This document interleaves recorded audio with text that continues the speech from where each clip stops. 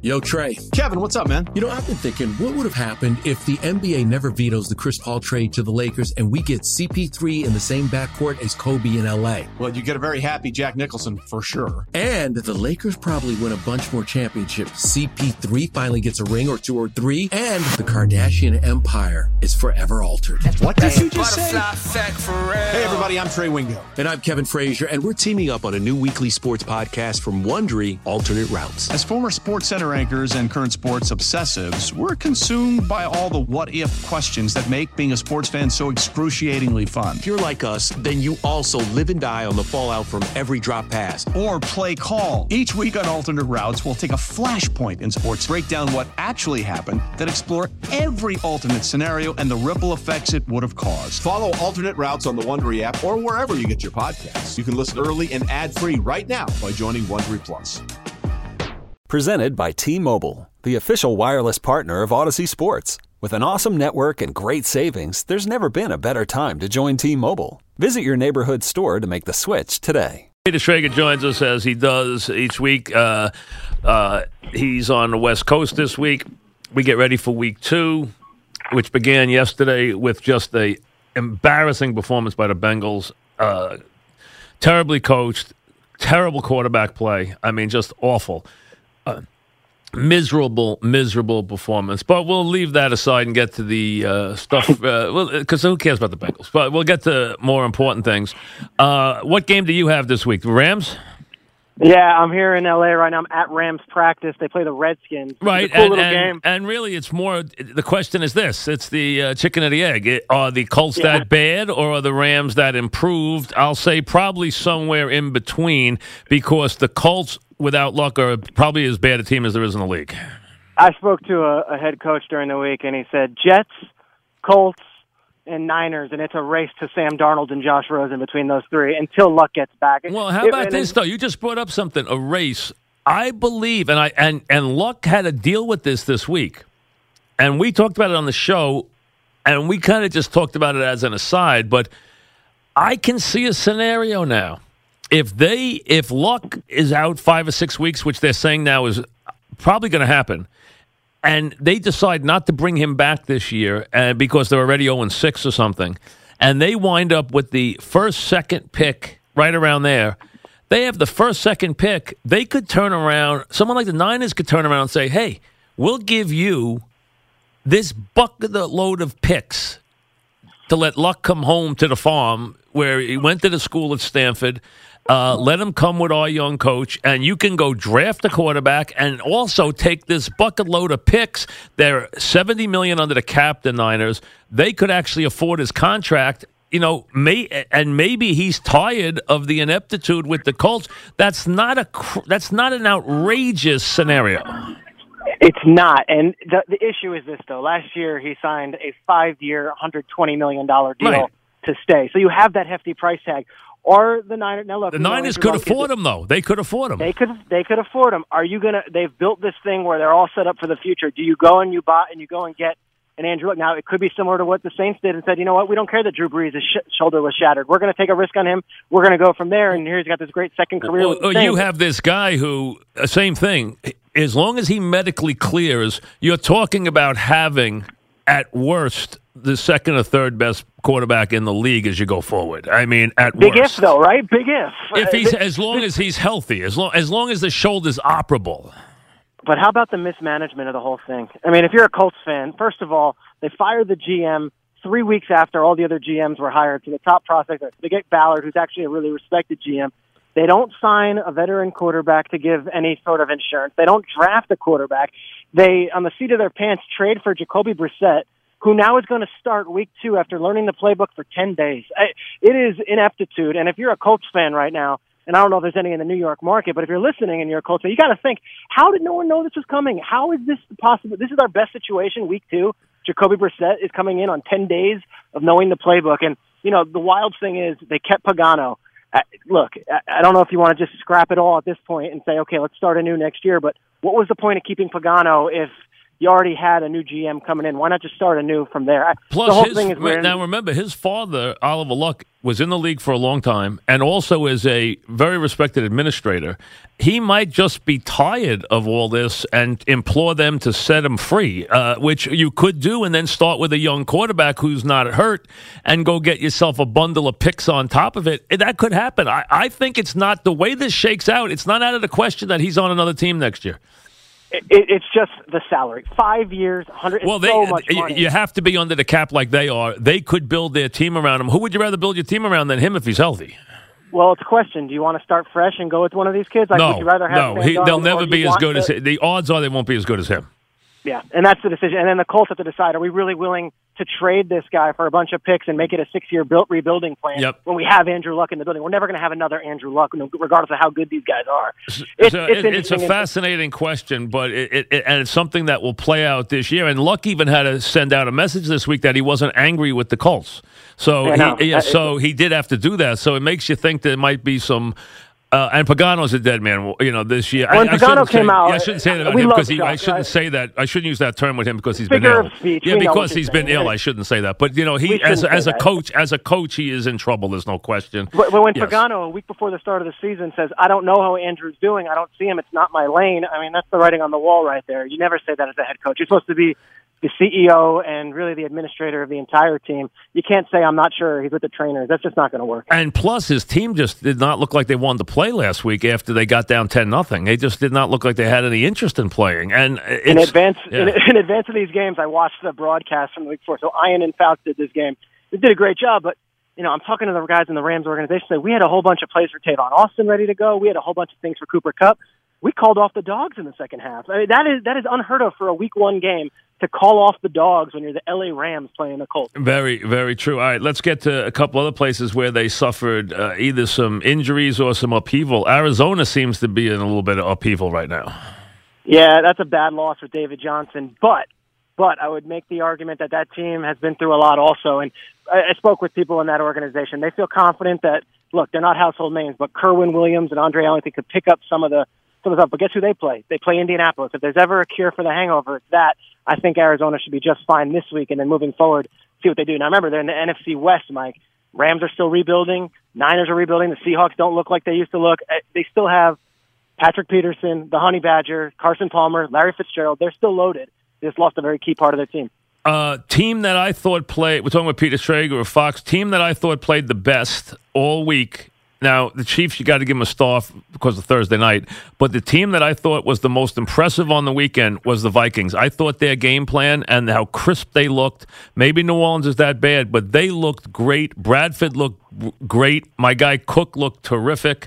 So I thought the Vikings just looked like a different team, and they looked very crisp, and Bradford got protection, and he threw the ball wonderfully. They had wide receivers. They had a running back. They had an offense. They had the defense. They looked like a very good team last week. That might be the best defense in the league you're looking at right there. And they made the Saints look pedestrian, and the Saints have a very good offense. So the test is this week, though. You're going to go into Pittsburgh and do the same thing? I don't know. That's going to be a very interesting test. That's the test. And, Bradford had a little bit of a knee issue. They checked him out. He says, fine. Here's what it is with Dalvin Cook. And you and I love this because you and I talked draft before the draft, and you and I were so high on Dalvin Cook.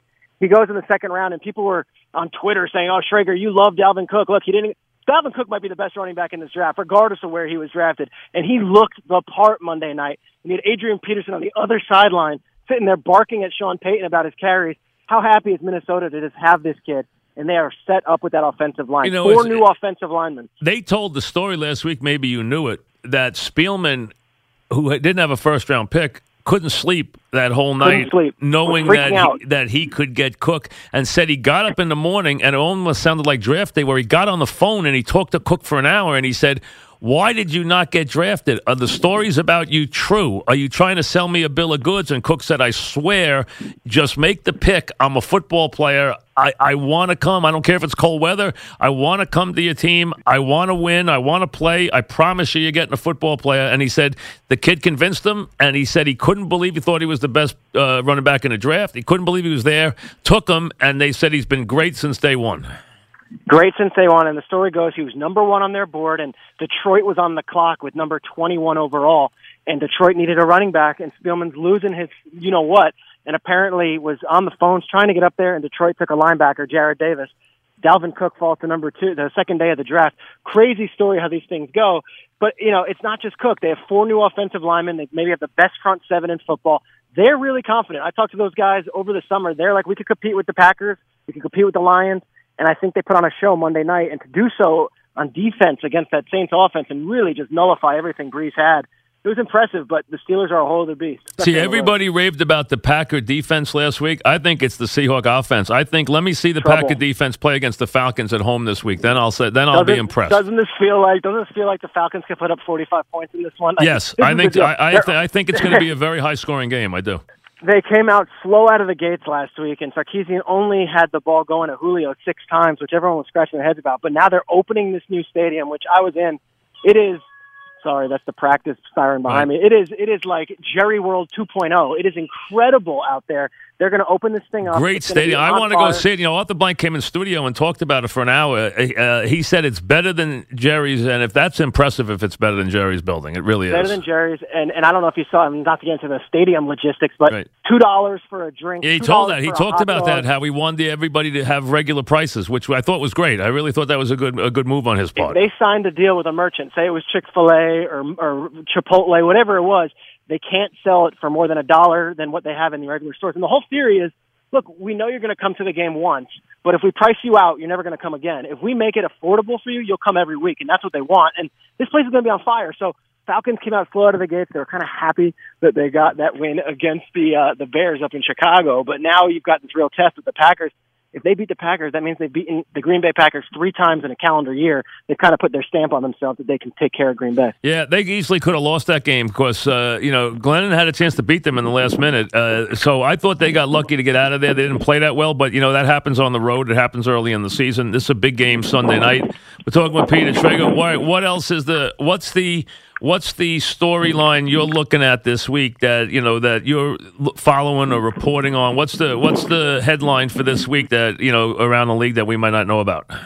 I think it's what the heck was going on with the Patriots last week, and if the defense can fix themselves with 10 days to prepare for the Saints in the Superdome. So the Saints, they've got a short week. I mean, they were playing Monday night and they got whooped there. The Patriots are coming off a 10-day preparation period. Hopefully they can take care of business, but this is a real deal offense with the Saints. I mean, Sean Payton's going to have everything for them. So what's up with the Patriots is one deal. And then I think that Kansas City team looked so good last Thursday night. How do you follow it up with the Eagles? And they get the Eagles. And let's be honest, as the story goes, and you probably know, Andy Reid had a big say in the hiring of this coach because the owner was so upset with what the mistake he made. He went to Andy and said, give me an idea where I should go to get the next you. And Andy basically had a big say in him getting hired in Philadelphia. It goes so deep. There are so many ties here. I mean, this is the first thing. Doug Peterson was Andy Reid's quarterback his first year as a head coach, and then he put in McNabb, obviously, after that. Then even in Kansas City, Peterson was the offensive coordinator, but Andy still called the plays. Like, this is beyond teacher and student. This is almost like Godfather. Right, and Andy got him the job. Got him the job, and Howie Roseman and Laurie, all these guys, they still worship Andy. They still love Andy. So when Andy was let go or they had to part ways, Andy still has a very big influence in everything that the Eagles does. And, it's almost like, here's my guy, go with him. He's going to be much better than Chip Kelly for what you guys had there in that nightmare. And now that's kind of teacher versus student. And I think Kansas City looks absolutely loaded. And after Thursday night, you have to think that they're going to take care of business at home in Arrowhead. All right. Who was your upset last week? Who'd you give me? I give you Chargers, and if they made the kick at the end, we're talking about that. Wasn't bad. That wasn't bad. I talked you off the Eagles because they were 1-point favorites. So and they took care of business. We knew that. They did. All right. So give me who's the upset this week? Ooh, the upset this week. I was looking at a few of these things. I think the San Francisco-Seattle game is an interesting one. I know San Francisco lost. Do you think the Niners can win there? I just don't know what's up with Seattle. No, they won't win there. They can't win that game. No, I don't think so. I think the Seahawks are 12-0 in September the last 4 years. So everyone's just assuming that's ahead. But if we're talking not straight up winners, but we're talking about looking at the numbers here, I think San Francisco. All right, I'll give you that one. I'll give you that. Now, I'll give you one that'll be interesting. If the Jaguars ever beat the Titans and open 2-0. Everybody had 3 things going on with the Jaguars. They said, number 1, Bortles was going to get bounced. Number 2, Marrone was going to get bounced for Coughlin. And number 3, the team wouldn't win more than 5 games. And look, they could be 2-0 after this week. They had 10 sacks last week. 10 sacks.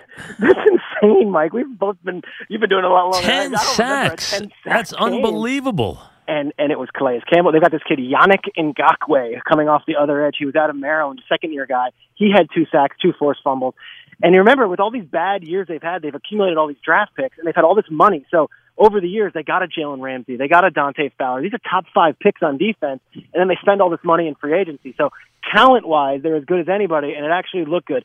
That said, Tennessee's offensive line is really good. So last week might have been just an apparition. We'll see what. No, the Raiders are good. The Raiders are just better than they are. I mean, the Raiders will beat the Jets probably 40-10 this week. I don't even know what. I mean, that might be underestimating it, Mike. I don't know. The Jets, that was bad, and the Raiders are loaded, fully loaded. And the Bills aren't much better. They tried to give the Jets. They tried to keep the Jets in the game for as long as they possibly could. No, that wasn't a. That but I heard Carolina didn't look that good. Okay, I did the game. I'll tell you this. They did look that good. The defense is dominant. Their front seven was all over San Francisco. It was like a varsity versus JV game. They called the dogs. It was 17-0, and they just handed the ball off for 2 halves. I'll say this. The McCaffrey stuff is interesting. If you do watch this game, watch how they use him. They had him in the slot. They had him in the Wildcat. He was probably in on about 50 plays. He got about 21 touches, and it was a blowout. So it's really cool how they're using him. And Cam's shoulder looks fine. It did. It really did. We talked about rookie running backs. They had a big impact in week 1. Cook, Fournette. McCaffrey didn't really get going yet. Hunt. Hunt had a great game 1. A lot of rookie running backs having big impacts around the league, no question. And there's this fun one out in Chicago. I don't know if you got a chance to watch him. Tariq Cohen. No, he was great in that game. He made some big plays in that game. He really did. Mike, he's listed at 5'7". I did the NFLPA Bowl, which is like a nothing bowl game. It's like the Senior Bowl light. He was in it. He's really about 5'4", 5'5", and he was all over the field against the Falcons, and they almost kept him hidden and stashed away during the preseason, but he's a big offensive piece too. The running back deal is interesting because this offseason you had Marshawn Lynch and Adrian Peterson and Jamal Charles and Eddie Lacy, and all these guys are signing. Just go to the draft. The young legs are doing it, and Dalvin Cook was awesome. Fournette was awesome. McCaffrey was great.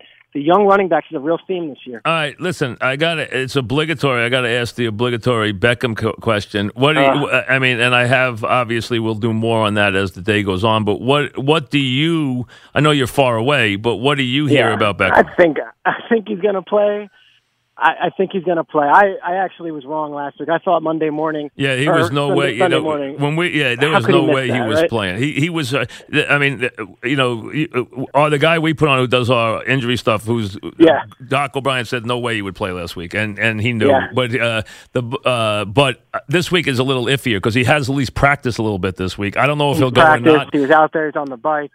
What did you hear from the Cowboys after week 1 for the Cowboy fans? Yeah, what do you think? That was not a fair fight without Beckham. I mean, that's the only thing. And I like Mike Sullivan, the offensive corner, but if you didn't have Beckham, there was no game plan. There was no other option. Like it really made it scary for the Giants that they rely so much on this guy. And as for the Cowboys, they just ran the ball down their throats. They did what they wanted. That was not really a fair fight without Odell on the field. All right. So the upset, you like the Niners, which is crazy this week. I'll give you that one. See if they keep it close. I'm sorry, but this is one of those 12-7s. One of those games. Interesting. All right. See you. We'll talk next week. Thank you. You're the best, Mike. All right, Peter Schrager, who's on Fox, and you'll see him on TV, and he's on the NFL Network and everything else.